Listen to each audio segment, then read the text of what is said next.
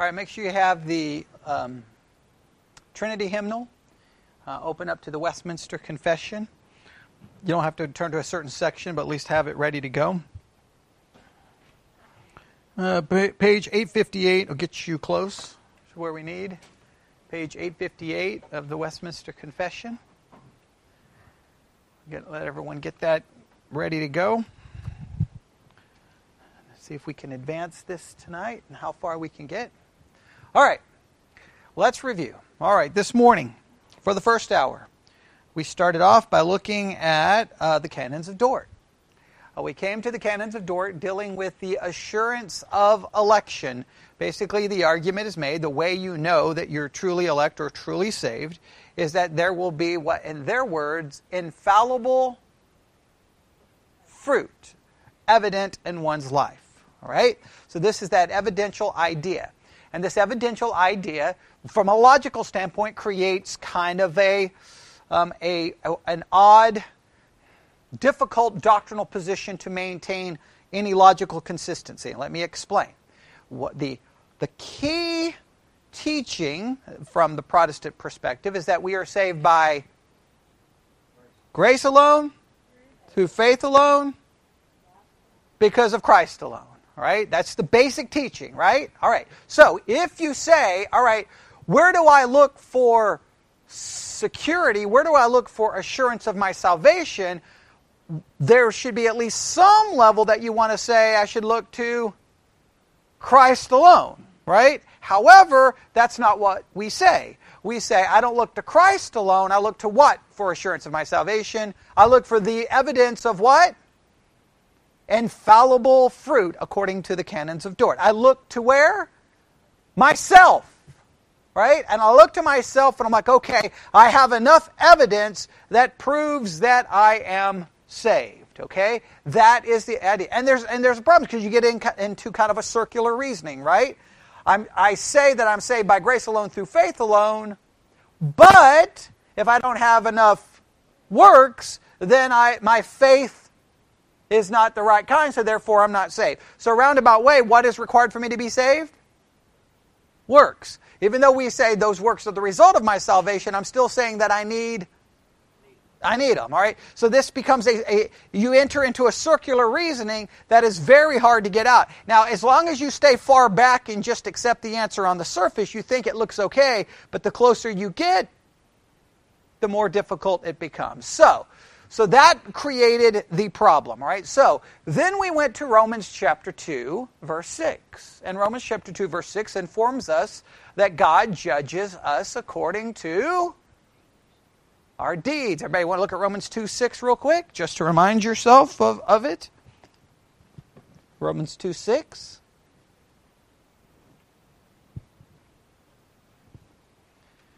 Everybody there? Okay.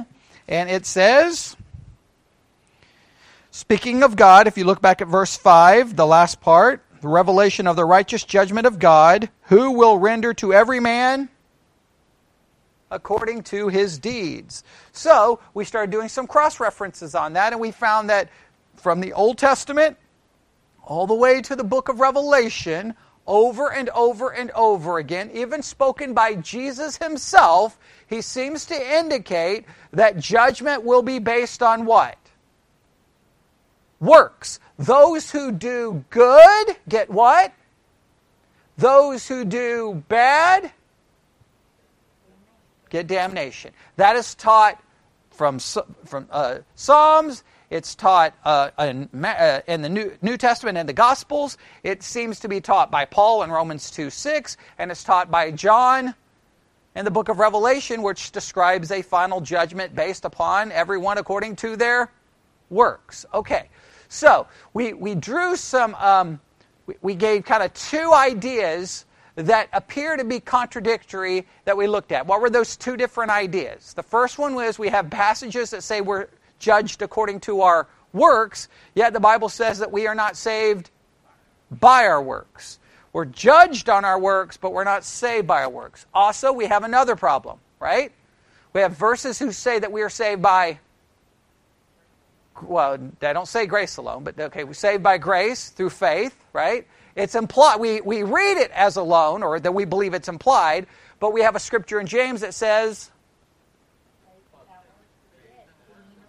okay, that we are not saved by faith only. Okay, remember that's the word it used in James, only. I want to use the correct language, okay? All right, so we have to try to reconcile what appears to be contradictions. Agreed? Okay, so I gave us some options on how to do this, right? And the first option we came up with was we just have to acknowledge this could be a contradiction, right? Now that goes against our presupposition, but we have to at least acknowledge this. Put it this way, if these contradictory ideas were not present, then we would not have 2,000 years of disagreement on it. Agreed? The fact that there's been 2,000 years of disagreement on it would seem to indicate that there's some very different ideas there. Agreed? I think that we have to acknowledge that. The second thing we came up with, I threw this out there, is that, we looked at a lot of possible solutions, right? Okay, what were some of the other solutions that we threw out this morning? Some of the other possible solutions to these issues? Plumb contradiction. Okay, now that's the typical Protestant answer. Okay, you're not saved by works, but works prove that you're saved. And that raises what? Thousands of questions, right? Thousands of questions. Because now my works have to be so good that when I'm judged by my works, that my works will literally prove that I'm saved. So what works do you do that prove that you're saved versus your moral neighbor, right, who doesn't get drunk, who pays their taxes, goes to work? What makes you better than them? Now, you got to have some works to prove, because it's easy to say my works is better than the person in the jail cell this afternoon, right?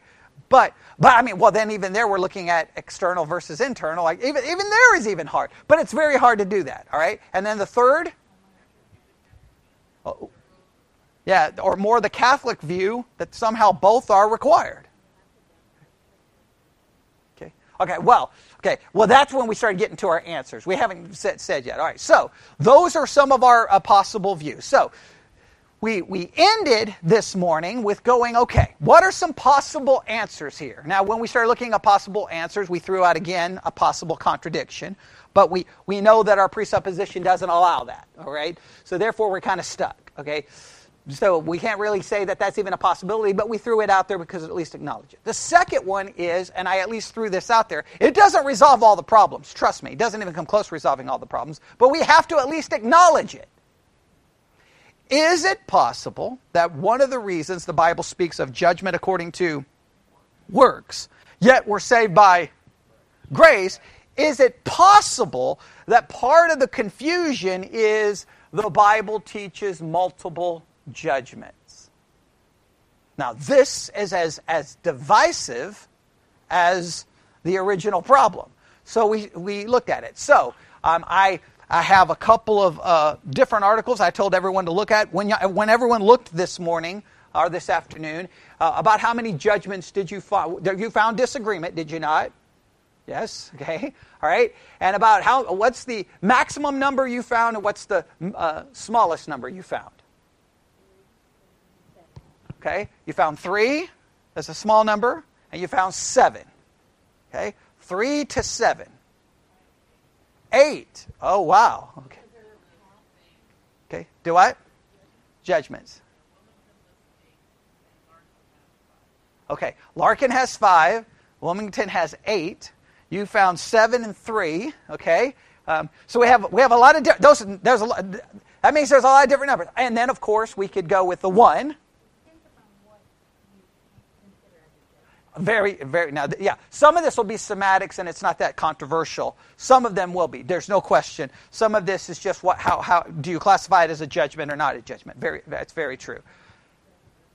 Right. Now, okay, that's very true. We won't focus on past judgments like judgment upon Adam and Eve, judgment upon the world with Noah. Those are sometimes considered judgments.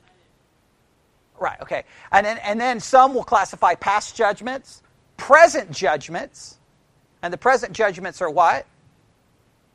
Self-evaluation, church discipline, or chastisement. Right? Those are called present judgments. Okay, almost all theologies acknowledge that.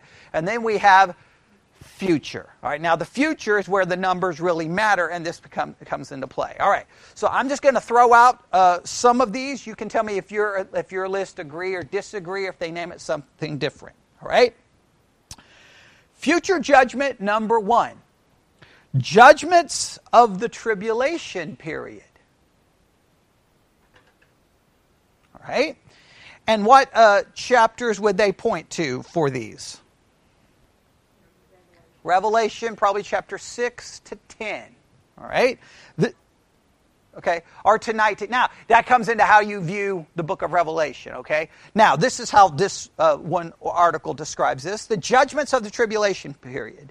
These terrible judgments are pictured as 7 seals opened, 7 trumpets blown, and 7 bowls poured out. God's judgment against the wicked will leave no doubt as to his wrath against sin. Besides punishing sins, these judgments will have the effect, now this is their argument, of bringing the nation of Israel to repentance. Now whether that's true or not true, we don't have to get into that. Can we not agree that if the book of Revelation, unless we make those judgments in chapter 6 through, you've got to 19? Okay, I think mine says actually 6 to 16. Okay, I said 6 to 10, 6 to 16. When we get in there, what are some of the trumpets? You've got all kinds of things happening, right? You got people dying all over the place. You got all kinds of horrible things. So your options with those chapters is to do a couple of things. Remember, what are your options with these chapters? They don't really mean what they say. They're allegories of things that either have already happened, but you don't have to explain how they've already happened. Okay? That's great theology, right? These are historical events. I don't know how they happened, but they did. Okay? Or they're future events, but they're allegorical, so they're not going to happen in a literal way. They're going to happen in an allegorical way, and I don't know how we're supposed to know when an allegory occurs. Okay? That's hard. Or you have to take them as literal. If we take them as literal, I think we can all agree there's some judgments going on. Agreed? And what would those judgments be based off of?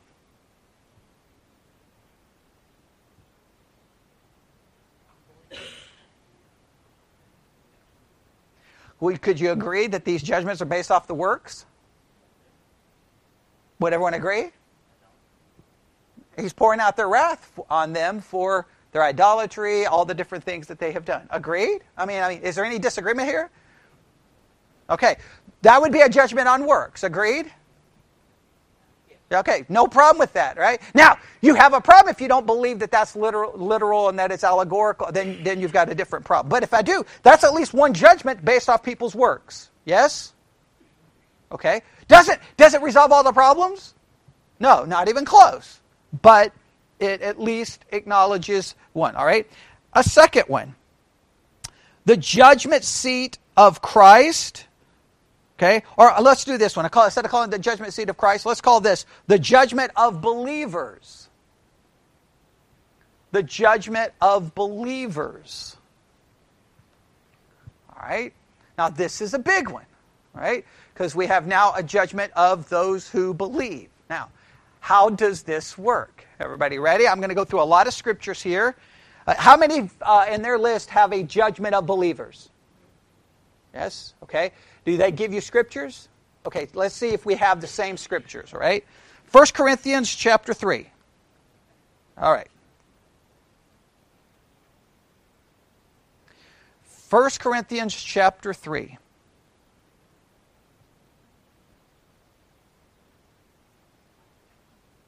And we're going to call it the judgment of believers. Some call it by a different name. We'll see which names you have in your list here in a minute, all right?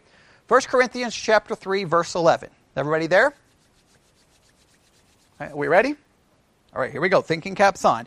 For other foundation can no man lay than that is laid, which is Christ, which is Jesus Christ.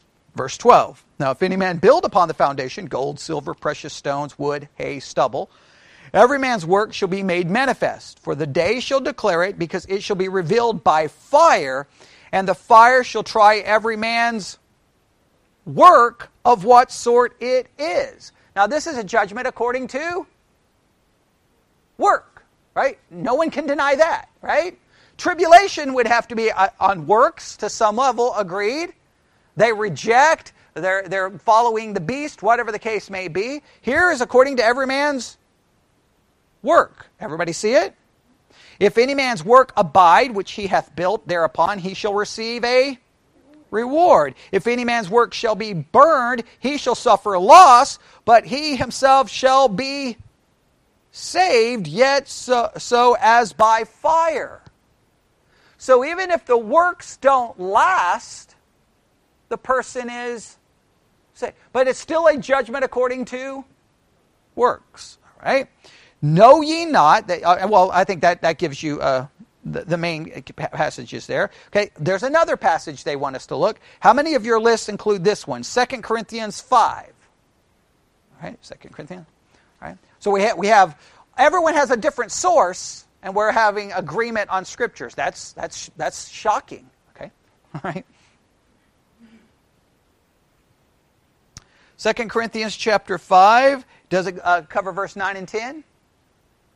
All right, we got the same one. Let's look at it. 2 Corinthians chapter 5, verse 9.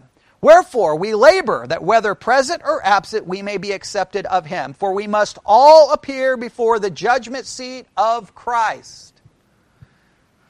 All right, that everyone may receive the things done in his body according to that he hath done, whether it be good or bad. That's a judgment according to works. This is called the judgment seat of Christ. Right? Judgment seat. This is called judgment seat of Christ. How many of your lists call this the judgment seat of Christ? Okay. I have one that calls it the judgment of believers, and I have another that calls it the judgment seat of Christ.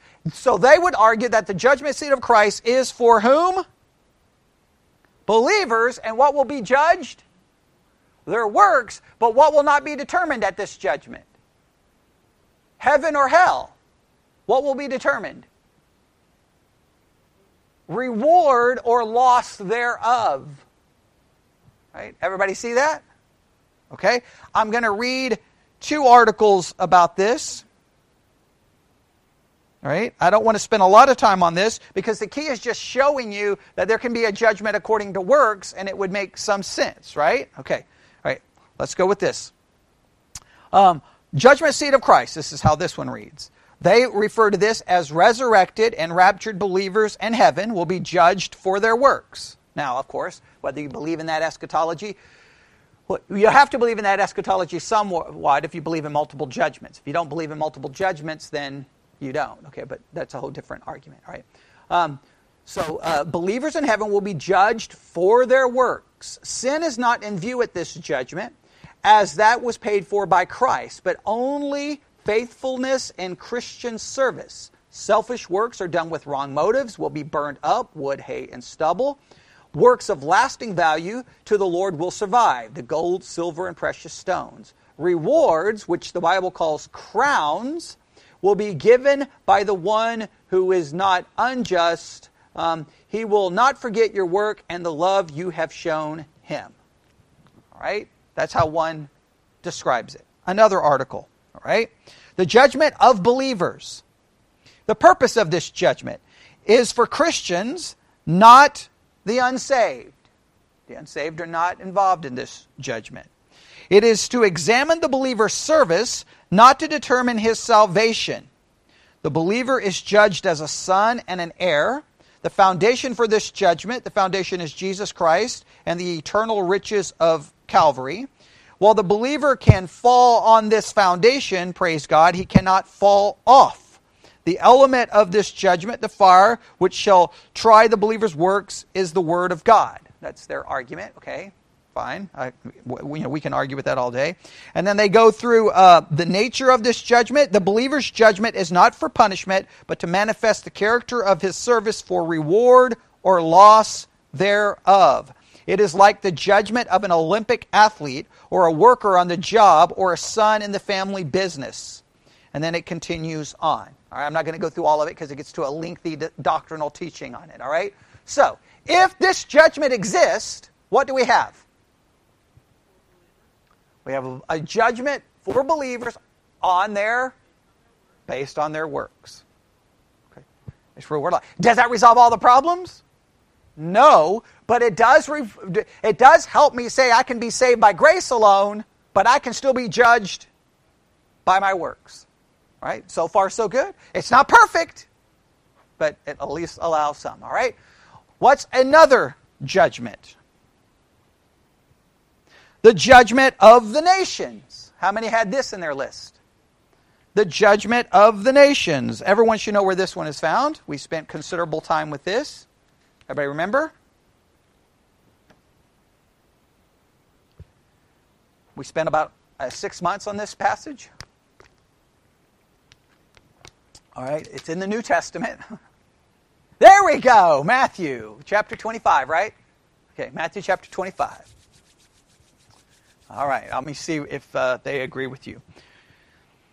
Yes, Matthew 25, 31 to 46. Now this is awesome because everyone's got different sources and we have agreement. Right? Whenever you see agreement, you should stop and go, ooh, agreement. How rare a creature is this, like finding a chupacabra, okay? Right? It's a wonderful thing, okay? Right? So and I'm not, that's not even really much sarcasm because there's so much disagreement, all right? Here we go. Matthew chapter 25. All right. This one, man, whoo, we got a lot. I don't even want to get back through all of this one, but all right, here we go. Okay, I got a different source here. They use Matthew 25, 31 to 46. So that's 1, 2. You've got 1. That's 3. You have 2. Okay, that's 4. Did they list? Okay. Oh, they went through 30? That's weird.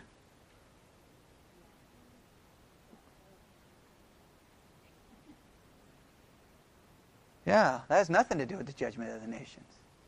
That's weird that they would list that. Okay, I don't know. They what? Oh, really? Okay, now maybe if they. That is the judgment of the. Okay, all right. Right, exactly, and I think there's a reason. I think there's a reason why. Okay, well, let's look at 31 and following, because we can get all kinds of discussion here. But let's go. I just want you to see how much agreement there are on there, and yours ultimately agrees. Okay, so that means we've got 6 sources here that agree. All right, so that's good. That's a good thing. All right. All right. Here we go. When the Son of Man shall come in His glory, and all the holy angels with Him, He shall sit upon the throne of His glory. Whoa, wait. We have Jesus coming and sitting on a throne. What does that sound like? Millennial kingdom. Okay. Yeah. He's sitting on the throne. Okay.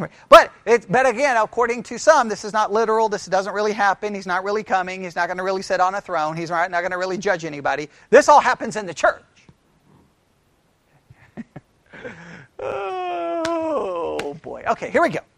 Verse 32. And before Him shall be gathered all nations. Right? Did you know this is happening right now in our church? Did you know that?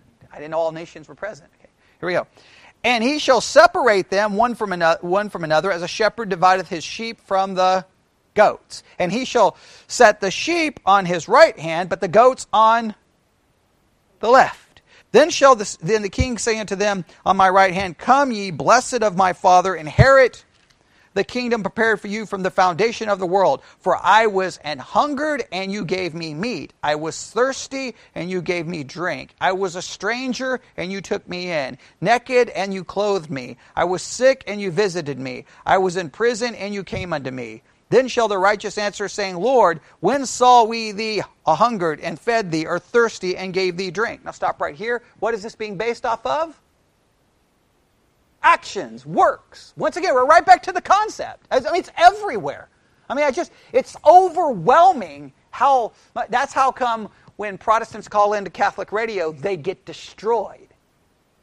Right? And Sarah can testify to that. I mean, they end up looking really bad, don't they? It's embarrassing. Okay, and it should. But Protestants always act like they don't know what they're talking about. When it comes to judgments by works, it's all over the place. It's all over the place. You got to be prepared to deal with that kind of conversation. Let's see where else they go. When saw we thee a stranger and took thee in, or naked and clothed thee? Or when saw we thee sick or in prison and came unto thee? And the king shall answer and said unto them, Verily I say unto you, as much as you have done it unto one of the least of these my brethren, you have done it unto me. Now that's the key of the judgment. Who's his brethren? Who's he referring to? Right, that's the basic interpretation. He is referring that this judgment is going to be to the nations. The nations who treated Israel poorly, they're not going into the kingdom. They're not going into the kingdom. Those who treated Israel correctly go into the kingdom. All right? That's the judgment of the nations. All right? But once again, it's based off what? Works or deeds. Works or deeds. Works or deeds.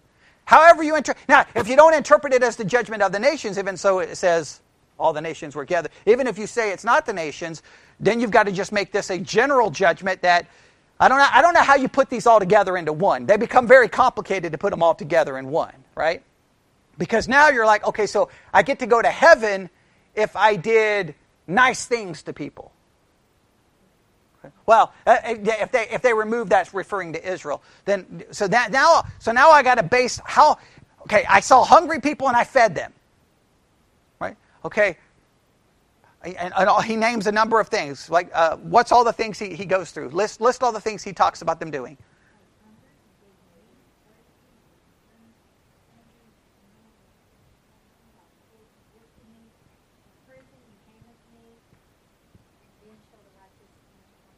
Okay, so let's go through all the things that would be required for your salvation. You would have to be doing what? Number 1? Feeding the hungry. Number 2? Giving drink to the thirsty. Number 3? Taking in strangers. And strangers mean foreigners, right? You'd be opening your house to foreigners, right? Immigrants coming across the border, you'd be opening your door, taking care of them. All right, next. Clothing the naked, visiting the sick. All right. Now, how are y'all doing this week on all those?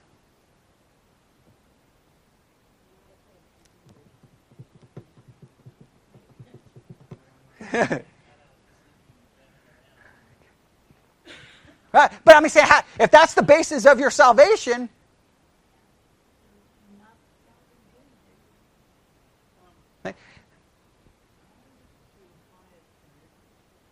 how could you not?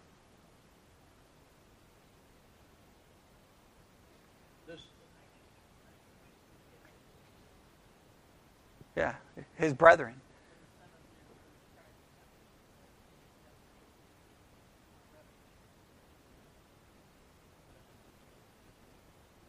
And it's judging nations, right?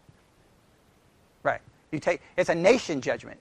Nations based off what nations have done to these brethren. It's not about individuals, it's about what the nations have done. Right. Right. Right. Now, true. Yeah, it's separating them from the Israel. Right. Now, true. Okay. Okay. As far as what? Right. Yeah. I mean, the Gentile nations. Right. Right. Right, I mean Gentile nations. I mean, because the Gentile nations are always separated from Israel when you read the Old Testament over and over and over and over. Like it'll list like all these Gentile nations, right? And like, hey, these things are going to happen to them. But either case, it's a judgment according to what? To works. Agreed? All right, good deeds. Right? Now, are we finding a consistent pattern? Yes. We're finding a consistent pattern. All right. What's the next one everyone has?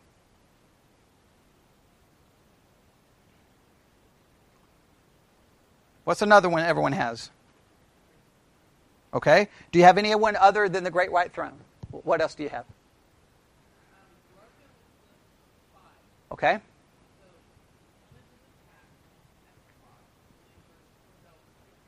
Okay, all right.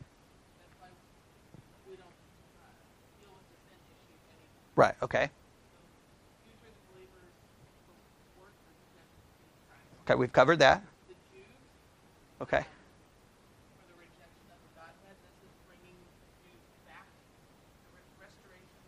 Okay.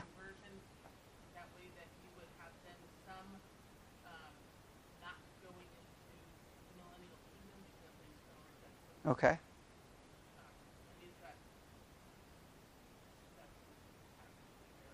Okay.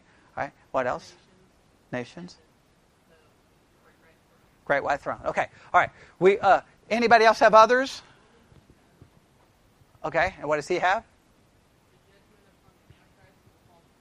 Okay. Okay. Okay. Okay, there we go. All right. So we'll throw the next one we'll put down is judgment of angelic beings.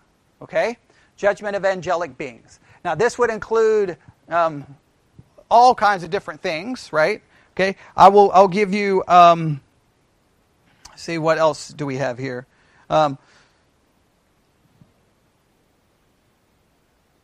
Yeah, okay. Well, what scripture do they give for the judgment of angelic beings?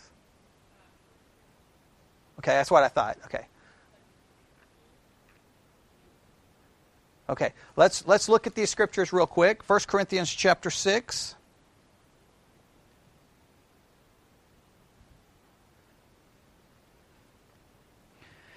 Now, this one doesn't give us a lot of help. I was hoping for other ones, but we'll quote this one since it's the most famous.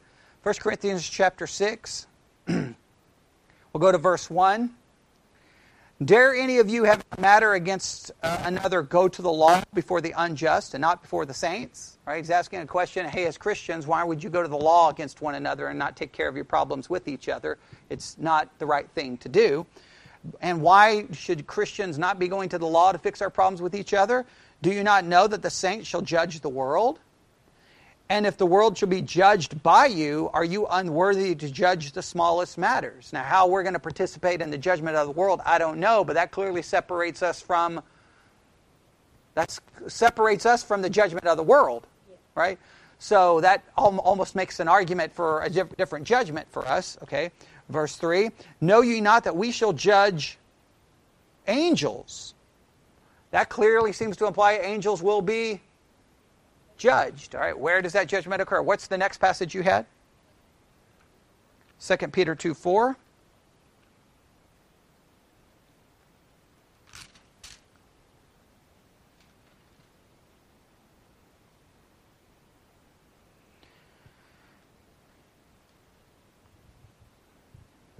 Second Peter 2:4. Everybody there? This is a very controversial passage.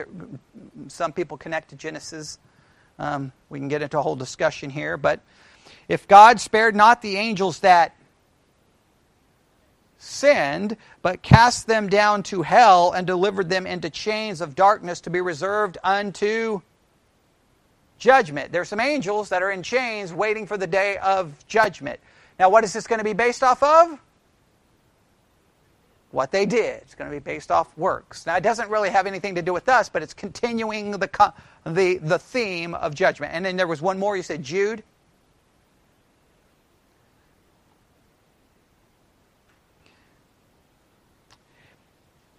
All right. Jude 6. Everybody there? All right. And the angels which kept not their first estate. Again, some believe that's back in Genesis. Okay, we can get into a whole discussion there. Not everyone agrees with that. But left their own habitation. He hath reserved in everlasting chains under darkness unto the... All right, so the angels are ultimately going to be judged. Again, what are they going to be judged off of? Their works, what they did. All right, same concept is present. All right, and then we know the last judgment is sometimes referred to as the Great White Throne. We know where that one is. You can go ahead and look at it. Revelation chapter 20.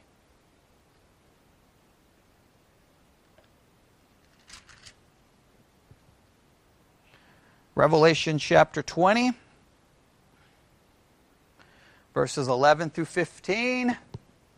And I saw a great white throne, and him that sat on it, from whose face the earth and the heaven fled away, and there was found no place for them. And I saw the dead, small and great, stand before God, and the books were opened, and another book was opened, which is the book of life. And the dead were judged out of these things, which were written in the books according to their works. Again, according to what? Their works. And the sea gave up the dead which were in it, and death and hell delivered up the dead which were in them, and they were judged every man according to their works. And death and hell were cast into the lake of fire. This is the second death. Whoever was not found written in the book of life was cast into the lake of fire. It's a judgment according to works. So, if we have multiple judgments, and all the multiple judgments are based off works, correct? Which all of them are, right? Did we find one that wasn't? No, all of them are judgments according to works. Then we could argue that judgment is according to works. However, based on the judgment of the works has a different purpose. Judging of the work of the unbeliever, because their works condemn them. All of our works would condemn them, right? Condemn us, I should say. Right? Therefore, that makes perfect sense. We don't have to explain that, right? They have no forgiveness. Their sins are not covered. So that's perfectly makes sense. Judgment against the nations. All right? These are Gentile nations. This is determining millennial privileges, it seems, if we go with that. All right? That makes sense. That's a judgment according to works. Judgment of the believer's works makes sense as long as we say it's based off what? Determining reward and not determining salvation. Because Corinthians seems to say our works can be judged and all of the works can burn up. All of them. And yet we're still saved. That determines the salvation are not based off what? The works. That's not perfect because there's still problems. But it gets me at least close going, okay, I can understand. Judgment according to works, but there's different judgments, and those works are judged different reasons for different purposes. Does that make some sense? Yes? All right. Put it this way. That one is at least hermeneutically sound because it argues that, hey, every judgment is according to works. No one can argue that they're not. Every judgment we read was a judgment according to works. So, therefore, we are accounting for that. We're just acknowledging that these different judgments don't seem to make sense as being the same one. Agreed? All right. Therefore, we separate them, and now we have at least a starting point. Doesn't solve all the problems. Now, if you go with one judgment, then whatever that final judgment is, it's a judgment according to works.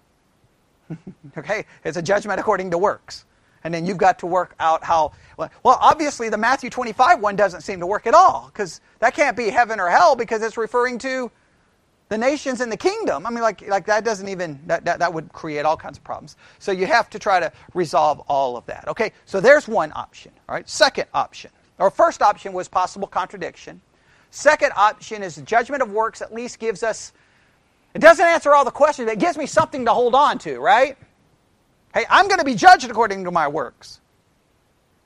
But, even if my works all burn up, still going to be saved, right? Remember, as that one article says, the foundation of that judgment is Jesus Christ, and I may fall on to that foundation, but I cannot fall off of that foundation. Because was it Larkin or Wilmington who placed the judgment of our sins on Christ on the cross? Larkin. And that's a typical way. My sins were judged.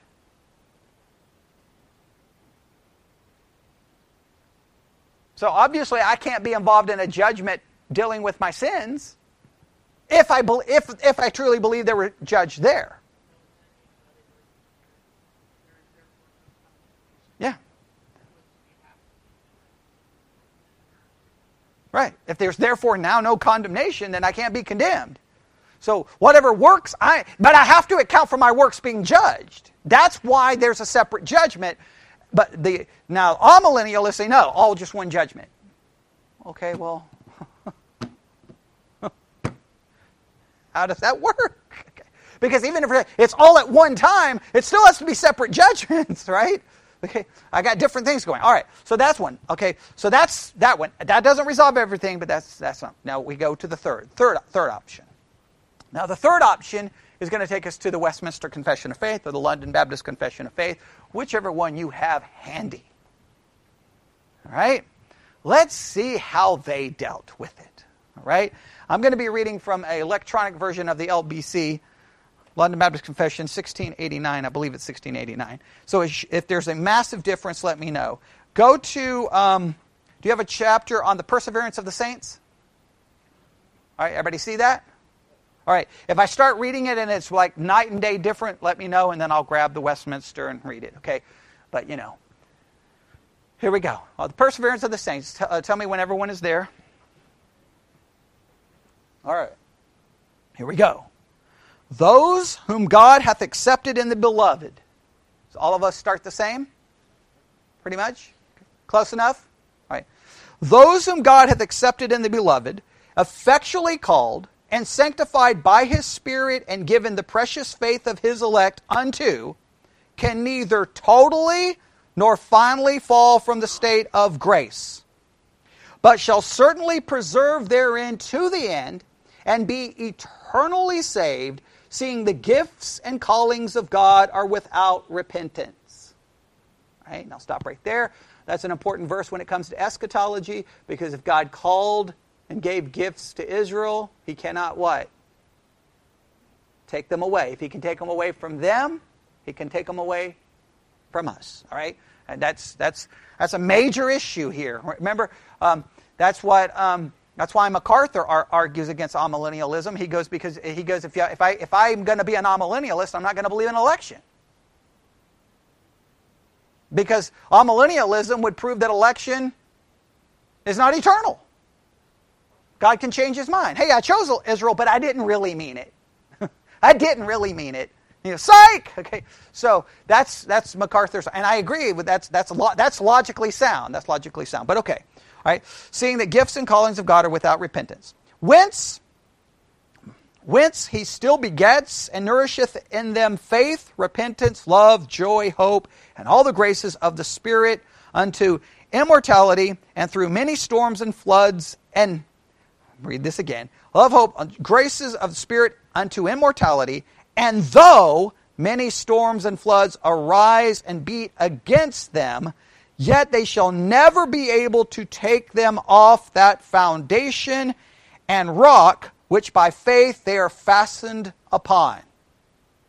Notwithstanding, though through unbelief and the temptation of Satan, the sensible sight of the light and love of God may for a time be clouded and obscured from them. Stop right there. Now, this is very important. What are they arguing? We are saved because of what God has done, right? We are secure.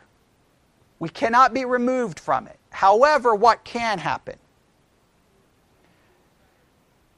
Through unbelief and the temptations of Satan, the sensible sight of the light and love of God may for a time be clouded and obscured from them. Yet, He is still the same, and they shall be sure to be kept by the power of God unto salvation, where they shall enjoy their purchased possession, they being engraven upon the palms of His hands, and their names have been written in the book of life from all eternity.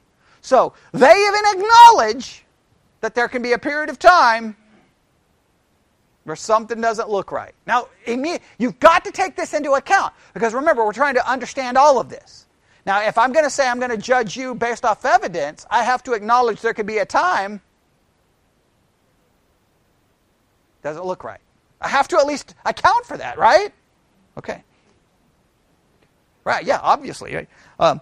Next, number 2. This perseverance of the saints depends not upon their own free will, but upon the immutability of the decree of election, flowing from the free and unchangeable love of God the Father, upon the efficacy of the merit and intercession of Jesus Christ and union with Him, the oath of God, the abiding of His Spirit, and the seed of God within them, and the nature of the covenant of grace, from all which ariseth also the certainty and infallibility thereof. Now there's a lot right there. If we break that down, what's it simply saying? My assurance is based off what? It's not even on my will. It's the immutability of the decree of election flowing from the free and unchangeable love of God, the Father, upon the efficacy of the merit and intercession of Jesus Christ and union with Him. The oath of God, the abiding of His Spirit, and the seed of God within them, and the nature of the covenant of grace. From all which ariseth also the certainty and infallibility thereof. That takes it away from me at all. Now, this is where it gets so wishy-washy, especially with many Reformed people. Because on this side, they're leading me to look to what for my assurance? No, in this statement, they're looking for me to look to what? Christ. It's all Him. Right? Nothing about my works. Right? But continue in paragraph 3. And though they may, through the temptation of Satan and of the world, the prevalency of corruption remaining in them, and the neglect of means of their preservation, fall into grievous sins, and for a time continue therein, and whereby they incur God's displeasure and grieve His Holy Spirit. Now stop right there. Now even here we play wishy-washy games. We all know you can we have our venial and mortal list, right? You can live in venial sin, 1,000,000 of them, and you never get in trouble. No one's going to rebuke you. No one's going to challenge you. No one's going to confront you. You're a good little Christian. Oh, but if you step over that line and commit the mortal one, now it's time for confrontation. It's time for rebuke, and it may be even time to question your salvation. It may be even time to question if you even should be able to do this or do that or do this. Right? Now, we don't do that to David. We don't say, well, David should be disqualified. We would disqualify him from everything, but yet we use his writings to preach. We would disqualify Solomon 100 times, yet we use his words to preach. He couldn't preach them. Solomon, you can't preach, but we'll take your writings and we'll preach them. Okay, you're not. It's because he committed the mortal kind. Now everyone's sitting in the pew being like, I don't know what's wrong with them. I don't know what's wrong with their Christianity. I don't know why. Well, yeah, how about all your venial sin somehow is excused? Right? But if this is the case, we have to acknowledge that even a Christian can fall into, how do they describe it? Grievous sins, and can continue therein, and for a time. How long is a time?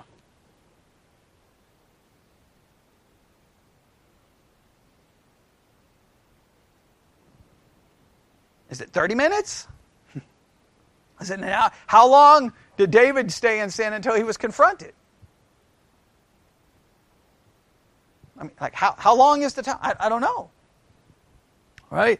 Come to their graces and comforts and pay. Okay, let me read back here. Okay, so they can incur God's displeasure, grieve His Holy Spirit, come to have their graces and comforts impaired, have their hearts hardened and their conscience wounded, hurt and scandalize others, and bring temporal judgments upon themselves, yet shall they renew their repentance and be preserved through faith in Jesus Christ to the end. Now the only thing that would be here is a person would have to come back. They would have to come back. That's made clear here, right? They would have to be renewed to repentance. So that doesn't tell you, though, how long they could remain in an impaired state where the hearts are hardened and their conscience is seared, but they would have to come back. Now, how do you handle the person in the time that they're like this?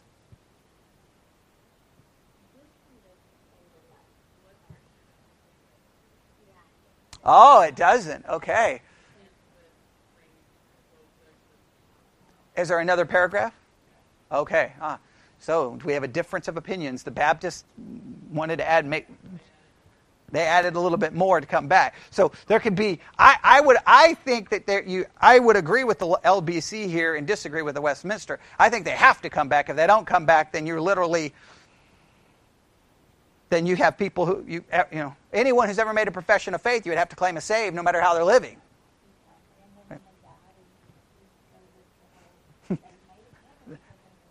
Yeah, right. So yeah, I have a hard time with that one. But again, we're showing that there's even disagreements here, even among the Reformed people. There's disagreements. And there is disagreement, but also we have to go back to who did the work, and if he really did the work, even if they fall away and we never see them come back, does that mean that God didn't do the work? Right. But we have to argue if he did the work, shouldn't it show? I mean, it comes back to. Right, they can fall away. Right. Now, it just depends on which one you go with. If you go with Westminster, I disagree with the Westminster. I would go with the LBC. But here's the thing. I want to make this very clear. Okay, so this is, and I'm using this because they're getting ready to go into another paragraph, right? That I think in some ways contradicts this. All right. So here's what we need to do. If we argue that your assurance is based off your works, remember that's what the Canons of Dort argued, right? This paragraph argues, therefore, that there could be times that would be impossible.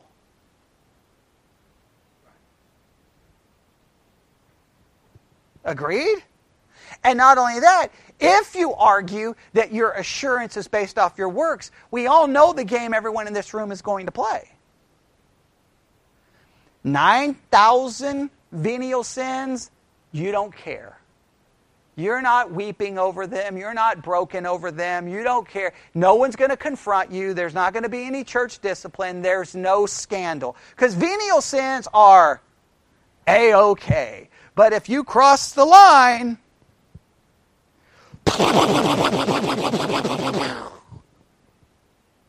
so as long as you don't, so then you just create your list of the mortal sins, and as long as I don't go there, and everyone else will say, you're saved. No matter how many venial sins are present. I hate that game. But that's what it is. Here's the list. Don't commit this. It's Catholicism. Oh, you've committed you've committed a mortal one. You're no longer in a state of grace. At least Catholicism gives you a way to get back into a state of grace, right? At least they give you penance, and there's something you can do. And the Christian world, you're just done. You're marked. Okay, you're done. You're finished. Okay, I don't know what the answer is there. But so here's the thing. If we look to our works, we have to account for this, that our works will not always prove that we're saved. And if I start looking to my works, I have to be careful of what danger? Creating a list of works that works for me. Right? Hey, I'm not getting an abortion, I'm not selling drugs, I'm not doing, okay, I'm good. But all the other things are okay. Right? Correct? A wife not submitting to her husband, is that a mortal sin? No woman's ever going to get church discipline for that. A husband not loving his wife as Christ loves the church, is that a mortal sin? No, it's not moral. No. Is he ever going to see anyone get disciplined for that? No, right? I can go gluttony, covetousness, pride. I mean, I can go all day on. But now there's some that will say, oh. See, now we're basing it off works, but we're creating our own list of which works justify. Yeah, we're judging the list. Yeah, we're creating the list and we're judging the list, and we're like, oh, see, I'm good to go. Oh, Bobby. Okay. Bobby, hey, if we go back to Romans 2, he calls this whole concept into question because our judgment is what? Flawed. So see, I'm already having some issues. Oh man, okay. We're about out. Let's just at least read the next paragraph. Chapter 8, London, Westminster, or London Baptist. Okay, whatever you're reading. What chapter is it? 18. Okay, all right, same. What's it called? All right, here's their answer. Remember, we're trying to find answers, right? We're trying to find answers. All right, here we go. Although temporary believers, please note what that's called. Although temporary believers, they would classify them as being what? Unbelievers, not truly saved, right?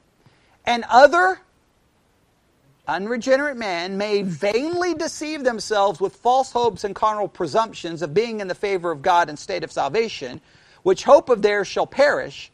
Yet such as truly believe in the Lord Jesus and love Him in sincerity, endeavoring to walk in all good conscience before Him, may in this life be certainly assured that they are in the state of grace and may rejoice in the hope of the glory of God, which hope shall never make them ashamed. Now, right there, they're arguing that it is possible for you to have what? Assurance.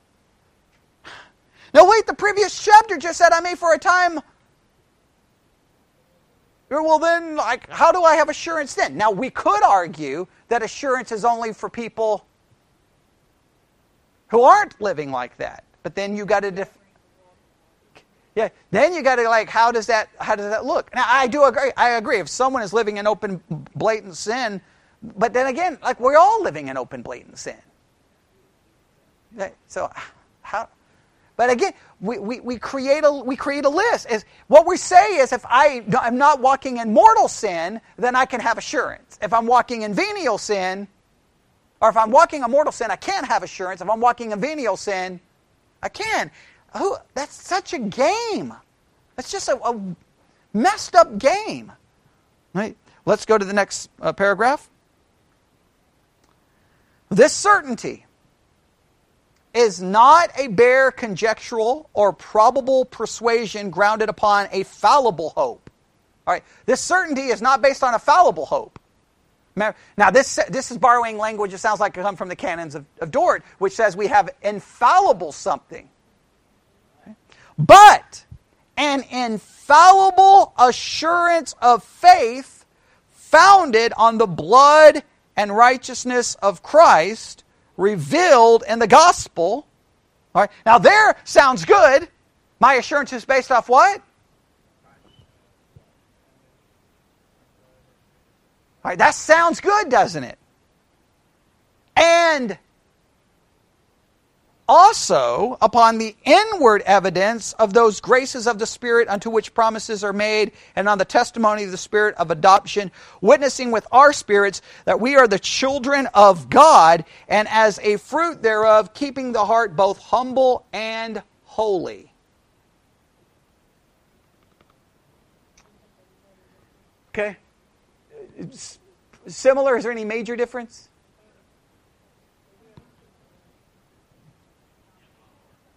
Okay.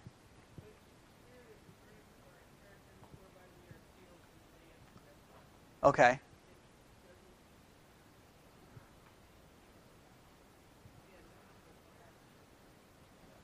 Okay.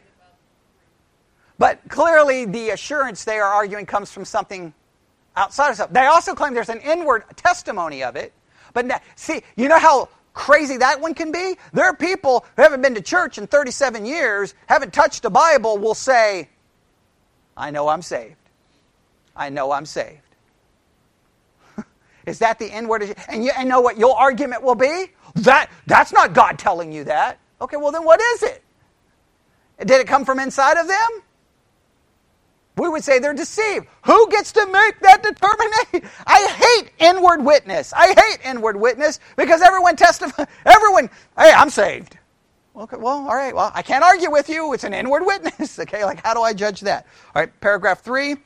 This infallible assurance doth not so belong to the essence of faith, but that a true believer may wait long and conflict with many difficulties before he be partaker of it. Yet being enabled by the Spirit to know the things which are freely given him of God, he may without extraordinary revelation and the right use of means attain thereunto, and therefore it is the duty of everyone to give all diligence to make his calling and election sure. that thereby his heart may be enlarged in peace and joy in the Holy Spirit and love and thankfulness to God, and in the strength and cheerfulness and the duties of obedience, the proper fruits of this assurance, so far as it from inclining men to looseness. In other words, your job to figure out if you're saved. It's your job to figure it out. Okay? And we'll have to stop there because we won't be able to go any further. All right, so let's summarize. Everybody ready? All right. We have this tension in the Scriptures. You're judged according to works, but you're not saved by your works. Hey, you're saved by grace alone. Wait, you're not saved by grace alone, right? We got these apparent struggles, and we got to figure these out. So, what have we tried to do? The first thing we've argued is there is at least a biblical explanation of how you can be judged by works and still be saved by grace. And what is the explanation for that? Different judgments. All judgments are according to works. Judgment of a lost person according to works makes perfect sense, does it not? All right, their works are not covered. Our judgment according to works makes sense if we say our judgment according to works is based on what? Rewards, not salvation. Then I can have a judgment according to works and still be saved, right? Does that make sense? However, we have to still try to figure out what is our assurance based off of. Remember, that's the thing that led to all this question. So far, the London Baptist and Westminster Confession of Faith, what are they arguing? What have they argued so far? They've argued that our salvation is what? Eternally secure. However, what do they also acknowledge? That we could fall away for a period of time. All right? London Baptist clearly says there'll be a coming back. If you go with the Westminster, you don't even have the coming back. So there's even a disagreement there. Okay? That immediately makes it what? It's going to make it difficult in how to judge. Like, to get assurance based off what I do, it's going to be very difficult if I can be falling away. Does everybody agree? All right.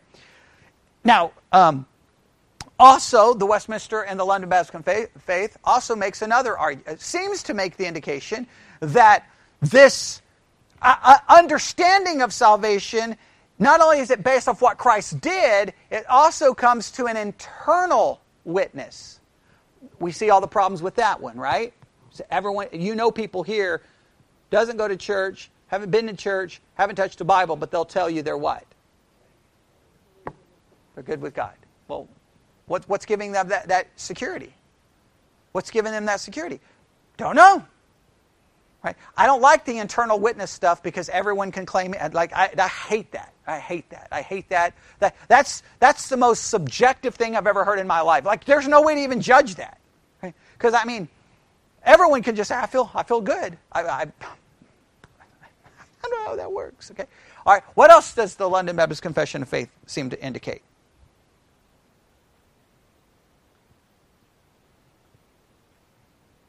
One last thing.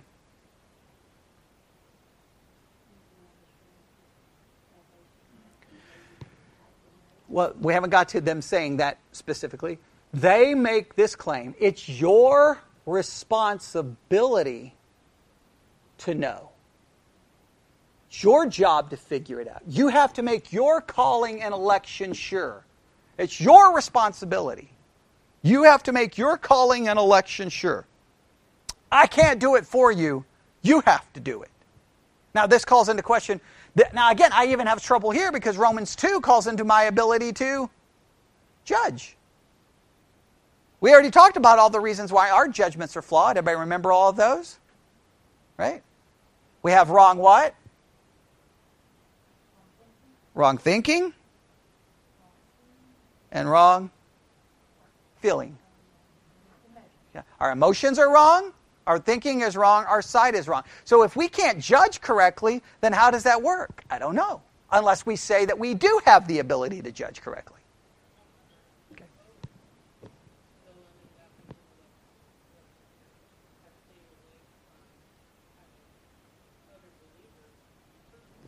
Right. Now that is true. They have not... You have to keep it on the personal. You have to. That's why I've always said, from the entire beginning of this church, I've always said I can never say anyone is saved or unsaved. I've said that a million times. I would never tell my kids if they were or if they were not. Never going to tell. I'm not going to tell anyone that because I can't know. Okay, right? It's their responsibility to know. Whether we can or not I even dispute if we can know. Okay, I even dispute if I can truly know. But I know I can look to certain things. Right? I mean, if I'm honest with myself, the question is, am I ever truly honest with myself? Okay, I don't know. Because what we have a tendency to do, how do I know that I'm saved? Because we have my list of mortal and venial. As long as I stay out of that mortal side, I feel, man, woo! I feel good. I'm ready to rebuke everybody. Right? Okay, I'm ready to confront you because I don't do that garbage you do. And there could be a million things you do and you feel perfectly... how does that work? But that's what it always turns into that, does it not? I mean, we all know, we have all played the game. We know that there's sins that if we commit, everyone's going to be like, oh, stone the heathen. Stone the heathen. I'm going to go home and commit all my venial sins. Okay? But you stay away from me. And we can commit venial all day, every day, all day, and nobody cares. And that's just the reality of Christianity. To say that that's not a reality is a lie. Right? How many scriptures do we have? Meditate on God's word day and night. Right? God's word should be more important to you than food. God's word should be more important to you than material possessions. Read it, meditate on it, eat upon it. Nobody rarely lives that out even close in their life. I never have people calling me going, this week I didn't spend enough time in the Bible. What am I going to do, Pastor? I need to confess it. Nobody cares. They're not even convicted by it. Right? Why? Doesn't make the mortal list. And we've seen even with qualifications of the pastor, what makes the list? We have things that make the list of disqualifications. It's not even listed. It's not even listed in 1 Timothy 3. And the things that are listed in 1 Timothy 3, no one's ever been disciplined for. How does that work? Right? So can we agree that lists are very difficult? I will argue that the only way I know that I'm saved, this is from a Protestant perspective. Now, from a Catholic perspective, it's more complicated. But from a Protestant perspective, here's my basic answer at this point. The only way I know I'm saved is because of what Christ did. Period. If I look to anything other than that, I'm going to end up a Catholic. I'm going to end up I'm going to have come up with a complicated system to determine, okay, this many works gets me into heaven, this many works doesn't get. These works, and that's a convoluted system. Right? And I do believe that there's a judgment according to works, even for believers, which makes perfect sense. All right? Now, I still want you to read the rest of that section in the London Baptist and Westminster. So read that this week. Think about it. Because they are going to go to somehow looking to your works. How does that work? How does that work? Does that make sense? All right? So we've got to see how Paul handles being judged according to our deeds. We still got to work on that too, but we've got a lot to go with that as well. All right, we'll stop right there. Lord God, we come before you this evening. Lord, we did not resolve all the problems, but we definitely have dug into the Scriptures and tried our best to find a biblical solution. I pray that with all of these questions, we will not be slack in making sure of our calling and election.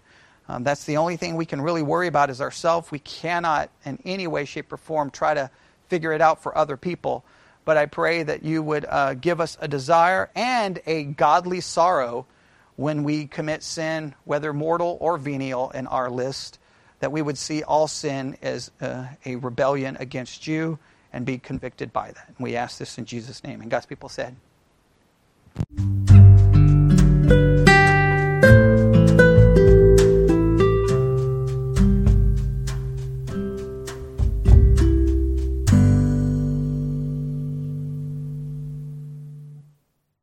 The podcast you just heard was made using Anchor. Ever thought about making your own podcast? Anchor makes it really easy for anyone to get started. It's a one-stop shop for recording, hosting, and distributing podcasts. Best of all, it's 100% free. Sign up now at anchor.fm/new. That's anchor.fm/new to get started.